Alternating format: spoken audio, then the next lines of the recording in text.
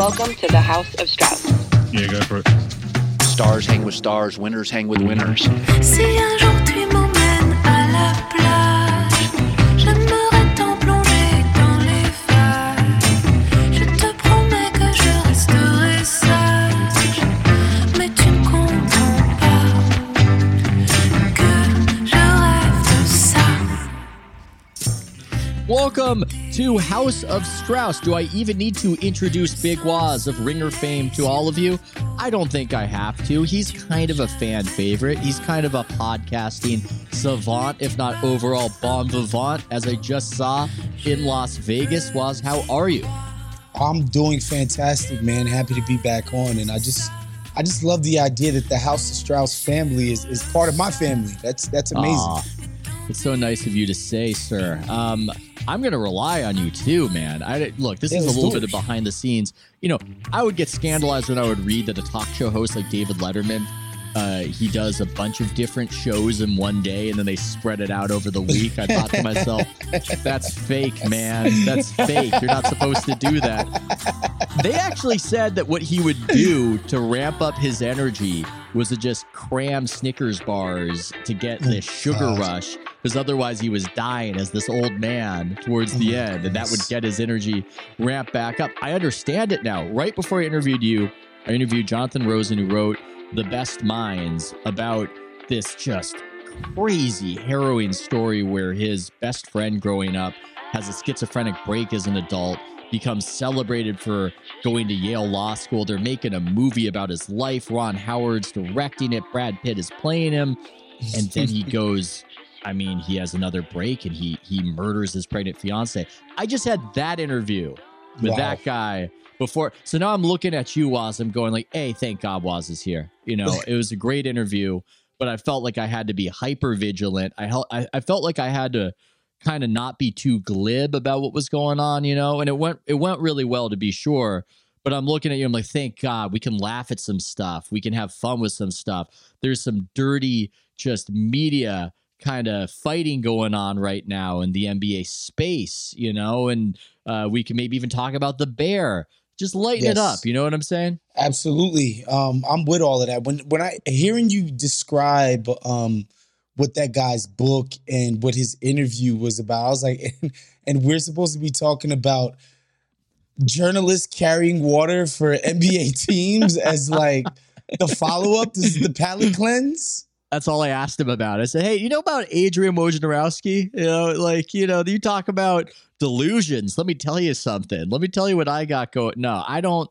The Woj situation has come to the fore. We've got so many things happening at once. We were recording Waz, and unless I'm mistaken, it looks like there's a little bit of Dan Le Batard versus Woj going on simultaneous with Dan Le Batard versus Stephen A. Smith going on. He's jousting almost like what's his face at the beginning of Game of Thrones, where he's fighting two people simultaneously, and there's a lot right there. You assigned the Le Batard versus Stephen A. as homework for me before we had this podcast. I want to know what your take is on it. This is one of those, I can't even predict it. I don't know what it's going to be. We need to do the exposition first, and then I want that take.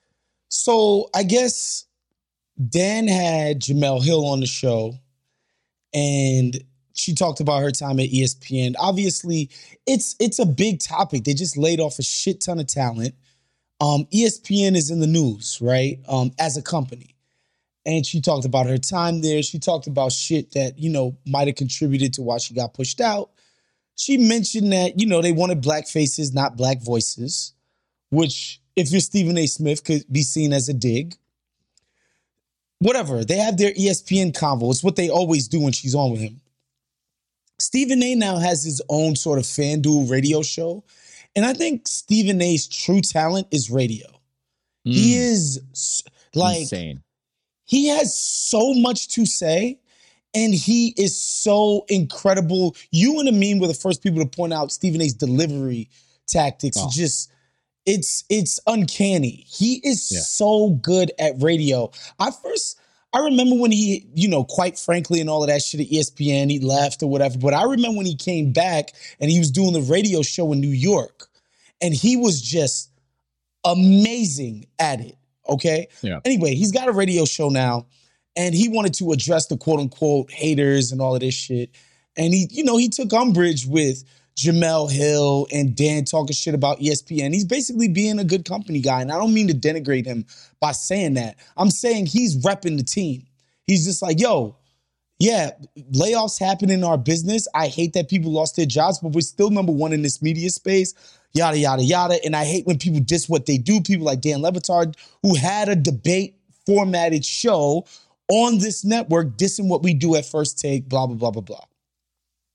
What I found interesting was Dan's rebuttal, and Dan was like, look, Stephen A can't come out publicly and just like go at Jamel Hill. That's a bad look to be basically in a radio war with a black woman in the industry. So he's going to go at Dan, which is fine.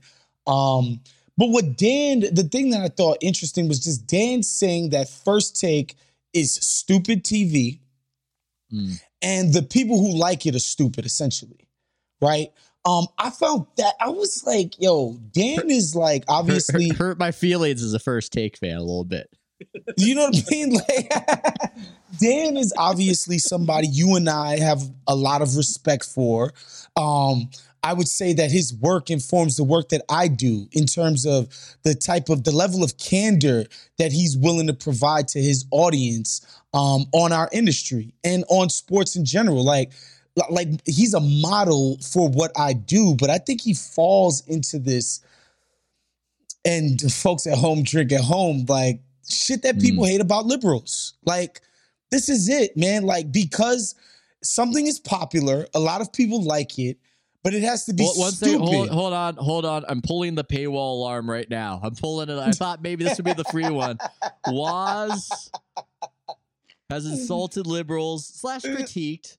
And I think at this point, it's got to go behind the paywall. Continue, sir. It's not to insult them, but I just think it's a blind spot. This idea that if a lot of people are in